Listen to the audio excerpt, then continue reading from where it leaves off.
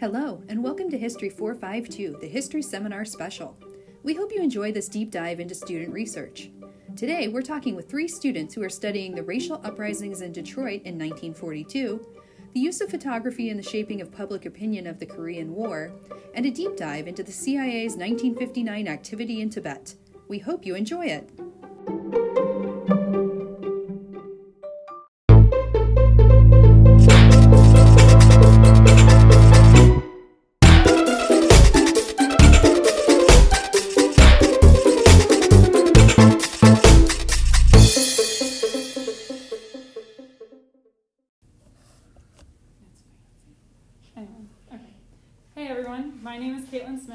And my name is Shane Peterson. My name is Jaydn Smith. And we are seniors in the history capstone this year. Since we can't be in person to present our topics at the student union this year, we're doing this other option where you get to listen to us for 45 minutes instead. Yeah! So the first person up is going to be Jaydn. All right. And if you guys don't know, our topics for this semester, this term, is the vice in the 1950s, and it was a very rough topic. So don't. We might have had some liberty to maybe brace off of that. But most of the topics that you're probably going to be listening to are based around the 1950s or in that time frame, maybe a little bit before or after. Jaydn. Will you give us a brief summary of your project? I'm studying the Detroit Riots of 1943.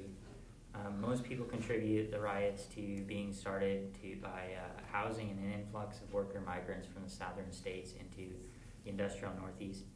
However, I found evidence that it was also caused by employment, work, and jobs through a combination of both competition of jobs and discrimination in the workplace, as well as predominantly southern workers who migrated to Detroit and expected it to be a lot like what they had experienced in the South. So, for example, Jim Crow, they expected to be at the top of the social hierarchy, and they were disappointed once they got there and realized that African Americans were being treated in some instances as equals, especially with regard to pay. And so that fueled a lot of the white violence during the riots. However, we've also seen that a lot of historians have not paid much attention to it. There's probably various reasons as to why, but they focus, like I said, more on housing and influx of migration. Okay, so why did you choose this topic?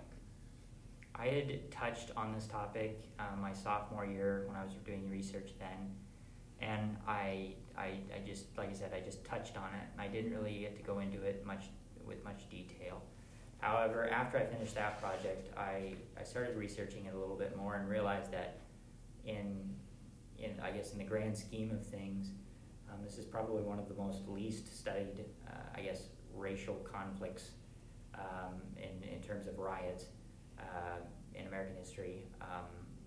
There's only a handful of really big, exhaustive and comprehensive sources on them, whereas, say, for example, the Detroit Race Riot of 1967, there is literally hundreds and hundreds of sources on just that one instance, whereas there's only a handful on this. So I guess it kind of pulled me in that respect too. How did you go about finding or choosing your primary sources? So it's been very, very, very difficult with COVID. The main archive and library for primary sources is closed due to COVID, but I've had to improvise a little bit and do something that I have never had to do with regard to historical research, and that is look for primary sources through secondary sources.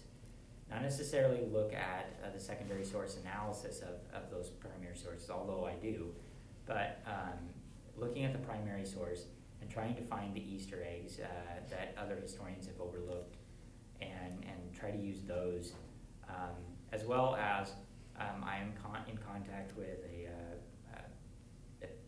former PhD candidate, I guess, and now a professor who wrote their dissertation on the riots. And she's provided me with a couple primary sources that she still had from the archives, but other than that, mostly from secondary sources. So what would be your most interesting finding out of all this research you've been doing? My most interesting finding is that I'm amazed at how little research was done on the role that the white rioters played during the whole conflict. Everybody has studied the role that African Americans played in the riot, but I mean, there's very, very little on what prompted the white rioters and what really motivated them to do the amount of destruction that they did. So that was very interesting to me. The other interesting fact that I didn't realize until after I started researching this was how much anti-communist and really fear of communism and socialism there was in America at that time. I mean, right after the war happened, right after the riots happened, you had telegrams and memorandums being passed throughout government officials' offices that would blame anywhere from the KKK to Japanese spies in America for instigating it. It really was quite amazing to see all the different, I guess, for lack of a better term, conspiracy theories that were floating around at that time. I have a follow-up question for that. Why do you think there was a lack of research on the white rioters? Do you think there's a reason for that, or do you think that's just they weren't really in the? I guess, yeah. Why do you think there was a lack? I mean, this is purely speculation, but I suppose it has something to do with the fact that most of the time, especially around this particular period in time, race riots happened, or I guess quote-unquote race riots, happened because of some sort of discrimination or disparagement among African Americans, and so then I guess that probably focuses a lot of the inquiry into them.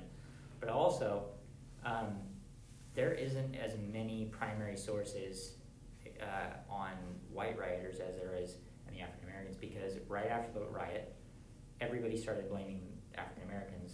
Secondly, arrest records, almost all arrests made during the riots were of African Americans. So there's very little on the white rioters. Okay. Why should people care about this topic?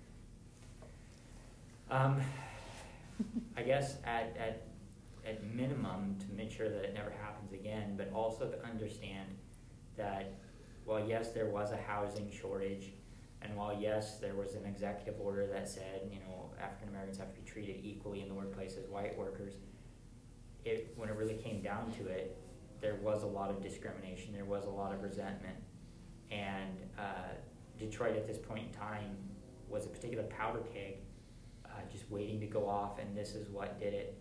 And and in order to understand why it went off, you have to understand all the variables that went into play, including what happened at work. Our lives are divided up into, I guess, three main categories. Our private lives, so at home, and then what we do in public for recreation and whatnot, and then our work. And we sometimes fail to realize how important work, or how much of an influence work has on our lives until it's, it's just something that we can overlook. And then finally, do you think you will ever revisit this topic in the future? Probably not. I plan to practice law for the rest of my life, so probably not. I might want to do it if I get a sweet book deal or something, but doubt it. I do have a follow-up question just to make it more relevant. Considering you've studied, this is, I believe, your second race, right, that you've studied for racial conflict. Racial conflict. So I don't know if you could declare yourself an official, expert in this field, but I think you've done significantly more research than the average American. So how do you think maybe what's going on in today's world, how do you think that is going to be recorded in history? Do you think it will have the term race riots, or do you think it will be protest? And I guess that's my question. How do you think what's going on in today's society will be recorded in history? Well, I guess one of the trends that I've seen, so I've studied the Colfax Massacre, I've studied the Little Rock Crisis in 1957, and then obviously this. And one of the things that I've noticed as a little bit of a trend is how the African Americans involved in these conflicts are never armed. I mean, obviously, I shouldn't say never. I mean, there's probably a couple of them that you can find, but for the vast majority of them are not armed. However, when you look at the white agitators, there is always almost some sort of weaponry involved, whether it be knives or pipes or guns in the case of the Colfax Massacre. It really is astonishing to me with that respect. But as for what's going on right now, it's hard to say. I mean, at the same time, you know, as historians, we have to make sure that we're not looking at certain instances through a modern lens. But I mean, I guess the definition of a protest is disrupting the norm and the status quo in order to influence, or in order to shine spotlight on something that needs social redress. So I guess in that respect, they're probably achieving their goal right now. And when I say they, I mean everybody that's protesting right now. However, I don't know that I can speculate at this point at how it will go down in history. Do you think it will be recorded as the race riots of 2020? Is that, you know, do you think it will be recorded as the race riots of 2020, or do you think it will be? I mean, based on. I think that the term race riots is going to become extinct here pretty quick, mainly because, and Detroit race riots are a perfect example of that. I just used race riots, by the way, but Detroit, you had both black and white agitators, and when you look at the amount of destruction, they were either equal or the white agitators did far more. And the only reason I say that is because when you look at the types of crimes that were being committed by both groups, the white rioters were upturning cars, they were setting them on fire, setting businesses on fire, they were assaulting people for absolutely no reason, they were running around in gangs. Whereas when you look at the African American rioters, and they were singular, they weren't in gangs, they were at most looting, but a lot of them were just arrested for just walking down the streets. So I guess the term race riot, yes, this particular incident was racially fueled, or fueled by racial conflict. So I guess if that's your definition of a race riot, then so be it. But for the most part, I think that it's a little disingenuous to categorize a lot of these conflicts to be quote-unquote race riots. Okay. All right. Well, thank you, Jaydn. Now I'm going to pass the baton right back to you, as you will be interviewing Caitlin. Yay. Give us a summary of your research. So I actually took the route of conflict too. I wanted to look at how, I'm interested in photography, but I wanted to look at how photography was used within the Korean War. And so I am now, it's been changing a lot just this week with Babcock's input on Tuesday. And so I'm now also looking at how they censored the media during the Korean War in order to fuel a certain perspective of the Korean War. And so this limited what they were able to research. And so I'm currently in the middle of creating a huge table on every single issue that Life magazine did in 1950 through 1953. And I'm listing out what each article is and what it's about, and whether it's positive or negative, or if it's, you know, somehow neutral about the Korean War. And so I'm just looking to find how, you know, they thought that the Korean War was going, and if it was in fact a good idea or not. I'm only through September of 1950 right now, so, you know, I've got a little bit of ways to go, but that's where I'm at right now. So. Okay. Why did you choose this topic? You kind of mentioned that you were interested in photography, but. So I want to be a photojournalist. For a very long time I wanted to do conflict photography, but I'm also realizing that is very hard to get into. And maybe there's other things closer to home that I would rather pursue instead of conflict photography, even though it is super interesting to me. So I figured that while I could, I would use this class as an option to take that route. And my grandpa was in the Korean War. He wasn't ever in Korea though. He was colorblind, and so the Air Force wouldn't let him fly any planes, obviously. So he worked in London instead, And so I, have heard about the Korean War just from like the few things he tells, but it's all from the perspective of him being in London and just working on planes. So I never learned much about the Korean War itself and what it was like in Korea. And so when I started trying to figure out what to choose for a topic, I realized that a lot of the people I was talking to and a lot of my friends, whether they were close to my age or not, didn't know much about the Korean War unless they were growing up during that time. So it was something that I thought more people needed to know about, and this gave me a chance to learn a lot more about a war that I had just heard about a little bit but didn't actually know much in-depth information. So the Korean War has sometimes been referred to for various people as the Forgotten War. Mm-hmm. I think it is the Forgotten War. It is, in a sense. I haven't fully decided, just because, I don't know, it's forgotten war. We all refer to it as a forgotten war, but then you talk about it, so is it forgotten? And that's something that a lot of experts have argued, is this considered the forgotten war when we have a name for it, we talk about it. I think it's definitely one of the least talked about, though, in terms of, the last 100 years in American history. We sort of just gloss over it. People don't always remember when it even happened, especially as, my age, and then people that are younger than me start to grow up and then get into college. They know less and less about it. If you look at textbooks, there are a couple different studies I looked at. They said the Korean War has very little space in history textbooks for Americans, because they spend more time on World War II, as it was a very clear victory, and then they skipped to Vietnam because that's the next big war that we were in for a very long time. And so they just sort of skip over the Korean War because it's still unclear whether we should consider it a victory or a truce or a loss. It's unclear whether we should have done it or not. And so it's just something that's forgotten about in terms of that. But then at the same time, if you have a family member who was in Korea, it's not forgotten. My family, we all knew about it, but then my classmates didn't because they didn't have a family member in it. And so I think it really just depends on the age of the person you're talking to and whether they have direct family within the war itself, if that makes any sense. How did you go about finding or choosing primary sources? I actually took a route similar to what you did. I found that there's not a whole lot of research done on it.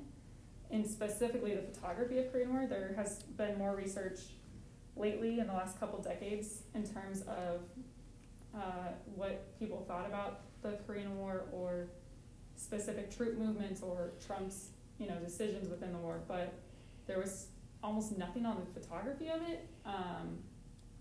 So I started going to I went to Life magazine, and I found names of photographers if they were mentioned in an article. And so I went to specifically that photographer's images and looked for what they had and when they had reported and who they published with. And so now obviously the majority of it is with Life magazine, but I was just mainly going through secondary sources to find those primary sources and who the correspondents were and who was doing most of the publishing at the time. I have some primary sources from places like the Truman Archives and Eisenhower, but not all of the Korean War archives have been digitized, and so I'm at a stopping point with that. So that's why I'm sticking more with Life magazine, and if there's any specific collections that have been published online from other people.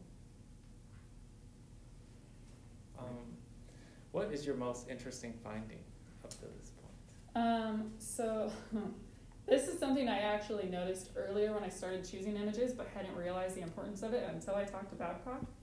There was a book called War and Conflict, and then it's a bunch of images from all of America's conflicts, and it was published in coordination with the National Archives and Records Administration.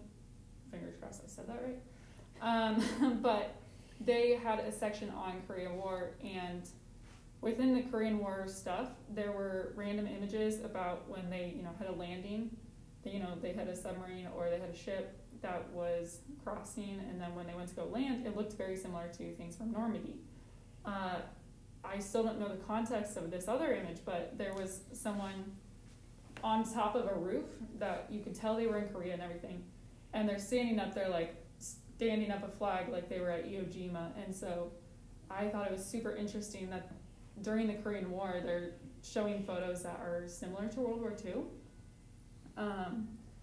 And it just took a while for me to realize the importance of that, but I am now very excited to see if there's any other images that are similar to World War II. And I've seen some in Life magazine that talk about the casualties, and I have to go back and find the specific World War II images, but it seems to be that the correspondents, whether consciously or subconsciously, were trying to evoke that sort of emotion or that sort of conscious thought about World War II and try to tie it to Korean War, whether that was because they simply wanted to have a good image or that was what was happening at the time, and so that's how they chose to document it. I'm not sure, but it's been an interesting thing to see how this war that was very different from World War II seems to have some of the same images, but yet none of them are iconic. They're not ones that, you know, anyone recognizes because they aren't widely published, like, you know, the Iwo Jima photo or Robert Capa's D-Day images, or, you know, even the soldier kissing the nurse when we had the celebrations at the end of the war. And so, yeah, I'm excited to see and just get them onto my paper so I can, like, prove that this is actually a thing. Why should people care about this topic? It's fairly obvious from what I've said. You know, I think it's important that people realize this is something that happened. We love to look at the Vietnam War and what an atrocity it was in terms of secrecy and, you know, everything with the Washington Post leaking our, like, files and stuff like that. But Korean War was still definitely a turning point for us, especially as it was happening during the Cold War. But after, like, beginning in the Korean War and after that, we completely changed our defense strategy. We never backed down on the high number of dollars we would spend on the military. You know, we had a very active foreign policy change where we were determined to step in and help people if they were dealing with communism. And so since then, we haven't really changed, whether it's communism or not. We decided to take a very protective approach, supposedly, and protect anyone who may be dealing with communist aggression. But we have this foreign policy of stepping into many conflicts that are happening, and that sort of just never backed down after the Korean War happened. And we have left a lot of money within the military since Korean War, and it's just been something that's occurred since then nonstop. Do you think that you will revisit this topic in the future? I'm not sure. I want to do journalism and stuff, so, you know, if I find something, a cool feature to on the Korean War, or if it's an anniversary and, you know, whoever I'm working for wants to publish one, then, you know, that's my best chance. I don't know that I will, like, otherwise, you know, I can still definitely talk about it with my grandpa, and, like, I know I'll remember at least some of this information going forward, and so I can easily have topics that I bring up in conversations with friends and stuff if we ever get on the topic of conflict, and I'm like, I know this, I can actually tell you about this, but I doubt I ever publish anything or do any more research professionally unless it's something that I'm assigned as a photojournalist. Since Jaydn took my question, I'm gonna throw just because I threw curveballs at Jaydn. I don't think it'd be fair if I didn't throw curveballs at you. No, I gotta find stuff So to now, throw at you. there you go.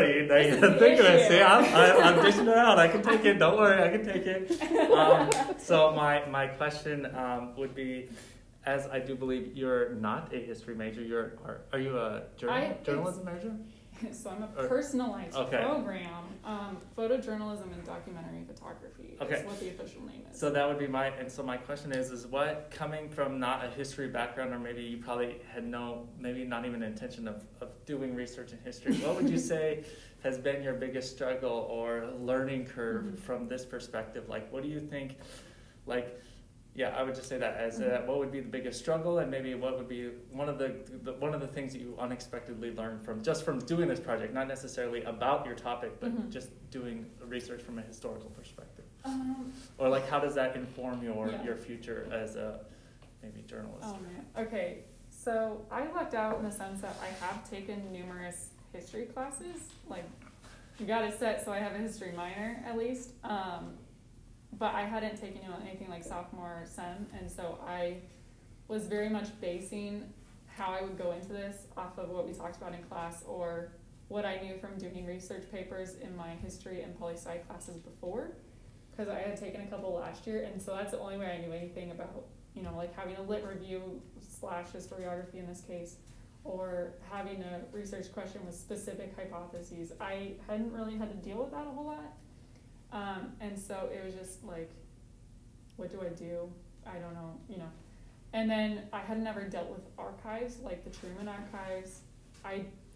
It was definitely a struggle for me to figure out where to go for resources.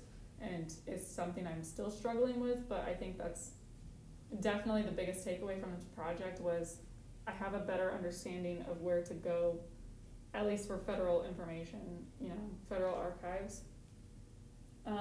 But then it makes a little bit more sense as to like, if I need something for an article, if I'm writing something on the federal government or a certain administration or a certain event in history, I at least know now, like I have the Library of Congress archives online, and I have, you can easily find like all the national archives and records that are kept around the U.S. And so it provides me with a chance to, travel and to also learn more in depth from those primary sources instead of relying on what I can look up on Google or find from another newspaper that's published before. So I at least am glad I have that information now more than I did before this class. Just a side note, there's a TED Talk about a guy that can art change the world, and he like takes pictures. He goes into like conflict area or like places of conflict, and he takes pictures of like the people that are living there, and he posts like make big posters and like randomly post them up on the walls and stuff like that. Gosh. And so like in Palestine, in Israel, he did this, and so like all of a sudden you have all this place where you have this intermix of. Anyways, it's really cool. But when I was in China, a group they showed this this TED Talk, and they wanted to do it in China, but they were unable to like post the pictures on buildings, and so then we all made like T-shirts and like called ourselves awesome. Global Friendship, and so like usually Chinese people would have a foreigner living in China would have them on their shirt with them, and then we would have that. So really thing, but I think it's interesting that how art and conflict. I don't know where you would go with that. I don't know what your interest is, but there's that's definitely an interesting topic, I think, in terms of research, if you were going to pursue art or as research that, or if you're going to pursue that in the future of conflict and art. Yeah. So how did photography in the Korean War affect the outlook of the war in terms of the home front and the international stage? So it's still like something I'm trying to finish answering just based on the Life magazine archives that I'm still going through, but they at least tried to make it interesting in the very beginning. They were like, oh, how many different angles can we take on one single story? And so they would have 3 different types of features on, the home front, or like the soldiers going to war in the same issue. And so they were bombarding the Life magazine with issues on the Korean War right away. But it seems like by September, they were having articles that were talking about, well, this is going to be an issue for the Democrats in November if they can't figure out what they're doing. And so I'm already, within a few months of the war, like starting to see how they used photography to keep up people's interest. And they, about every other issue, had a cover photo that was a feature, like a profile photo of someone, whether it's MacArthur or just a random soldier. Or there was a nurse from Sweden that was stopping in the U.S. before being shipped out to Korea to go help on the Red Cross. And so they did all these features on people, but it seems the editorials are saying differently, at least in September. And so the photography is trying to offset it, but then people are like, well, we still got to figure out what we're doing. Like, we obviously don't have enough resources. We have to have more tanks. Or we have to have more anti-tank weapons because our weapons are bouncing off of their tanks. And so it's very dramatic difference in what they're saying versus what they're trying to portray photographically. And I think that's also part of due to the fact that the correspondents are there, but then they're getting censored on what they can say, so then they have to show it photographically. And then it's up to the people that are, creating the magazine each week to say what they want. But I'm not totally set on that argument just because I still haven't finished getting through everything. It's going to be an interesting finish for this paper, especially with less than a week until, it's the first draft is due, and I completely switched angles this week. But it's your turn to be in the All hot right, seat. my turn. Okay. I'm ready to go. Can you give us a brief summary about your topic? Sure. I am looking at maybe the U.S.'s response to the Tibetan uprising would be the 1959 uprising, which was kind of the overall topic, I guess, but it's not really, once you get into more details, it's not really like that. But so in 1949,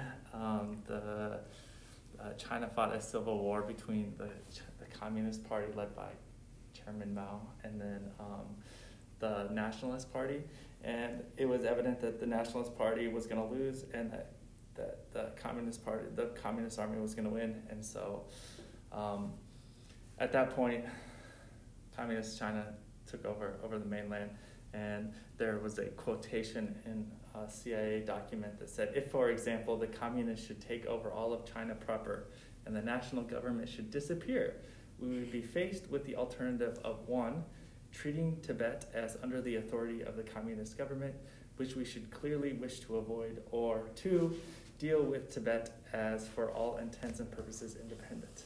And the latter policy would clearly be in our advantage. So Tibet, there was a time of autonomy, obviously there's thousands of years of history in China, so if you look at it from a history, there was moments in history where Tibet was autonomous, and then during the last dynasty of China, Tibet was incorporated into China, or other dynasties too, but during the last long one is, once that dynasty fell, Tibet took it upon themselves to claim independence, and then when the Communist Party won, they had gone in Tibet and reclaimed Tibet, and had signed an agreement. And so based on this document, and then after the communists had gone into Tibet, they had signed an agreement with the Tibetans, and then they had gone in and maybe implemented some policies that the Tibetans did not like or felt like they would agree to. And so there was a large uprising in March of 1959. And so from that time, the United States wanted to support this uprising, and they had, since 1956, had been supporting a Tibetan resistance movement primarily through supplies and maybe helping refugees get out. And so based on this, since Tibetan uprising was going to have, there was a conversation between the United States and the Dalai Lama at the time of whether or not Tibet should claim independence and the consequences of that.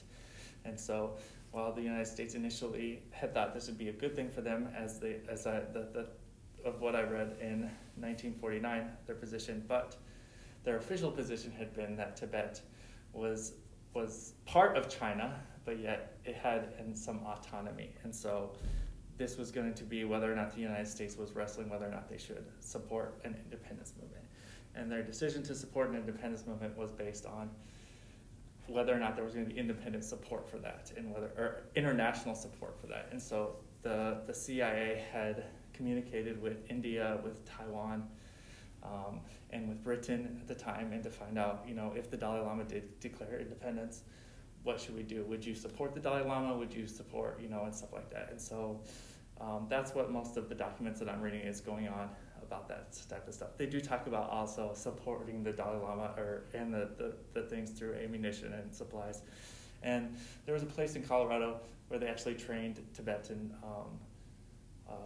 rebels, I guess you would call them, and in guerrilla warfare that the United States had done. So basically, so that's what my topic is, reading about this. And I guess my topic kind of goes into how did the United States form their official position, because they were asked by the Dalai Lama early in '59 saying, this is what I want to do, but they never ever, it wasn't until the end of that year that they decided to not support independence. They said that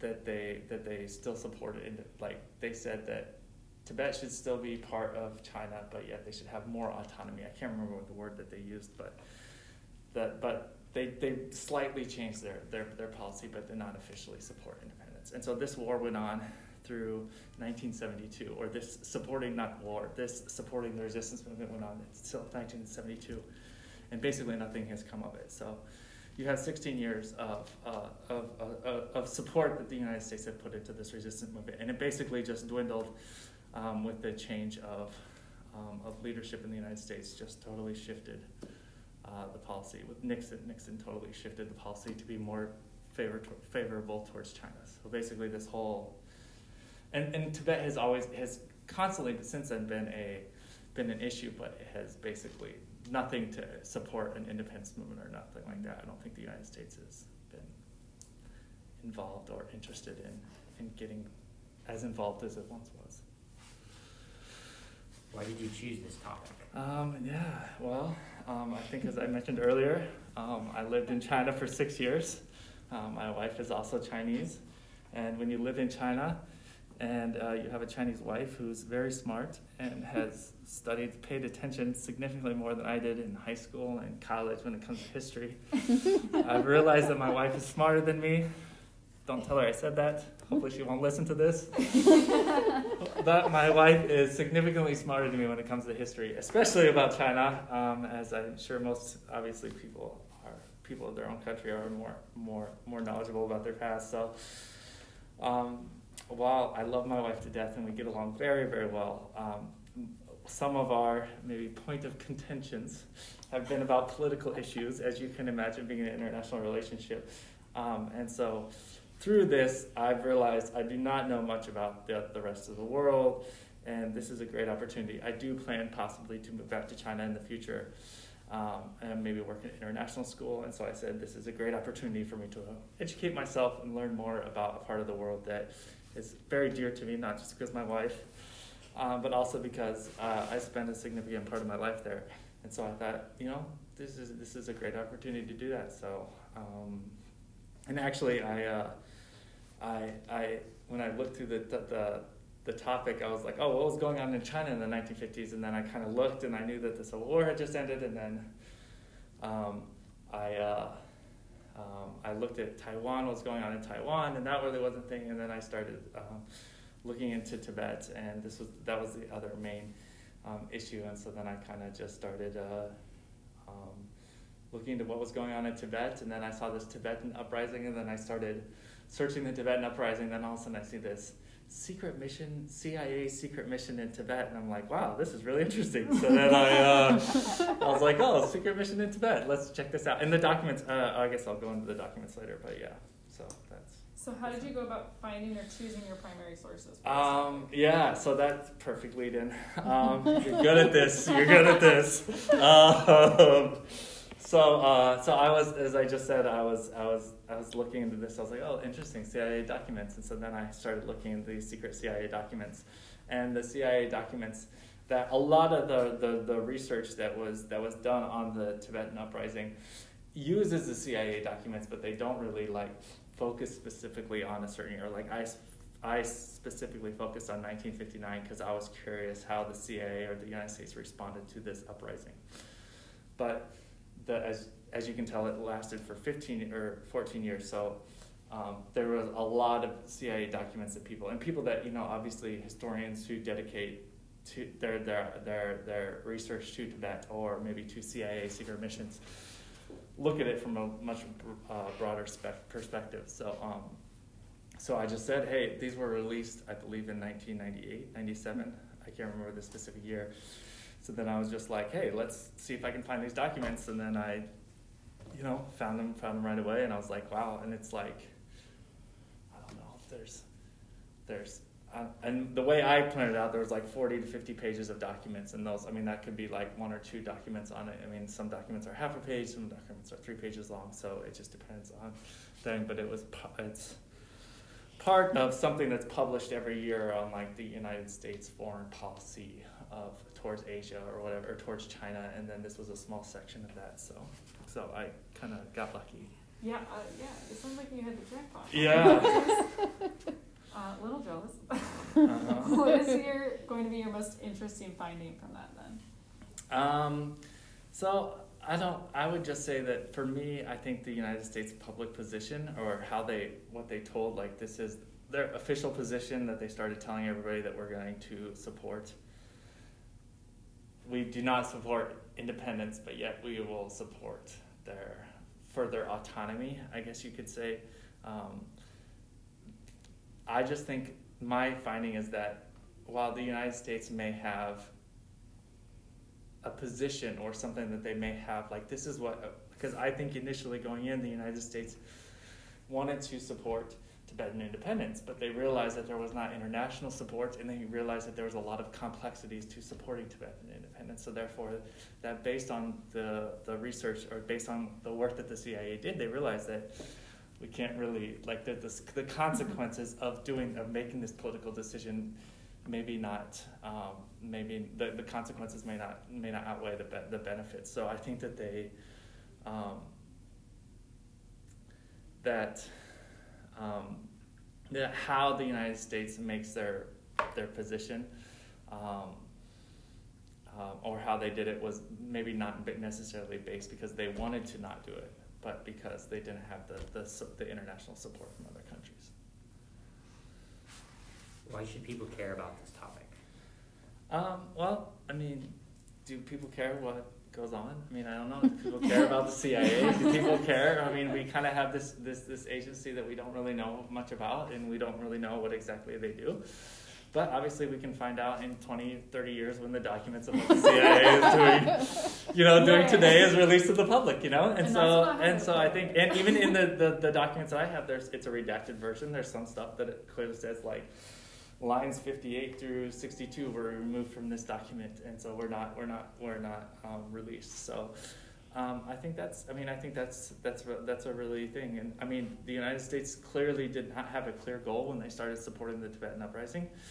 They did not have enough information. So the question is would they have done it knowing what it cost the government, what it did, that nothing really came about it? Would they, in hindsight is 2020, but would they have done that knowing all the stuff that they know now? And so I think that's a pretty important decision. And I think that, and I also think that we when we look, I mean, because the United States is who we are, and we are arguably the world's largest superpower, and so we are involved around the world in many different ways, and so it's not as simple as, I'll just leave this, it's not as simple as we want to support democracy.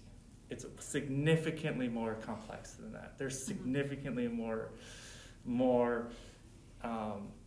reasons why, or more factors that play into why we are, or why we choose to get involved in the conflicts that we do. And I understand that the United States can't save everybody, but there's a reason that we find interest in the Middle East more than we find interest in Africa. Enough said. So, okay, I don't know, this is before we, finish up or anything, but I was wondering if you think they would have had more involvement if we weren't so preoccupied with other conflicts. Obviously, the Vietnam War was happening during some of this time. And so do you think that, they weren't wanting to get involved with this because they already were worrying about Vietnam, or they had come off of, a loss, truce, whatever you want to call it, with Korean War? They were worried about having another unpopular conflict. Yeah, you take it. This is my feelings. This is not, I think there's evidence to support what I feel, but I don't think that I can make this conclusion based off of what I've read. I think the Korean War is exactly why the United States was in Tibet. And that is because the Cold War was going on. Communist China, exactly in the very first quote, Communist China. We were okay with Tibet the way it was when the Republic of China was in charge, but now that Communist China is in charge, where all of a sudden we care about Tibet. And so your enemy's enemy's enemy is your friend. So if Communist China is my enemy, and and I'm fighting a war against communism right now, very simplified. I'm not saying that I'm using very simplified chain terms of this, and there's an uprising against a communist government, Yep. it might be in my interest to support this uprising, regardless of whether they get independence or not. It is in my interest to support this because they are my enemy of my enemy. It just sounds like General Mao created a lot of issues for the United States. Yeah. He Yep. just got in the Korean War. Got involved in Tibet. Yeah. But you can either ask any other questions or ask the last one. Do you think you'll ever revisit this topic in the future? Maybe. I don't know if I will revisit Tibet in general, but I'm definitely going to be very curious about the CIA from here on out, as well as like different missions or like how the United States gets involved in certain things or what it will make me question things. I think it's really fascinating. I mean, I don't know if you can tell in the way I get passionate about this, but it's really important, I think, when you're doing research like this to find something you're really interested in. And so I took the time early on to make sure that it was something I was going to be passionate about and interested in. Otherwise, if you don't have that interest, it's very difficult to find it if it's not natural. So I don't know. I mean, I don't know what my future holds. I don't know. I mean, I think at one day I wanted to dream of getting a PhD, but Father Time, Father Time has maybe different plans for myself, and so I don't know, but I like researching this, but as I know, Dr. Biba knows that when you get into academia, you choose a topic, and that topic becomes your life, and so you really have to be interested in it. And even like I was interested in this at this moment, but I don't think I could make a career out of this and still be interested in it. And that's probably why I will never get my PhD, because I like researching short things and not for the rest of my life, because I'd rather teach than do research. But. Yep. Okay. So yeah, all right. Well, that's all, right? See y'all. Thank you all for listening to our thoughts. Yeah. That's all. Bye. Bye.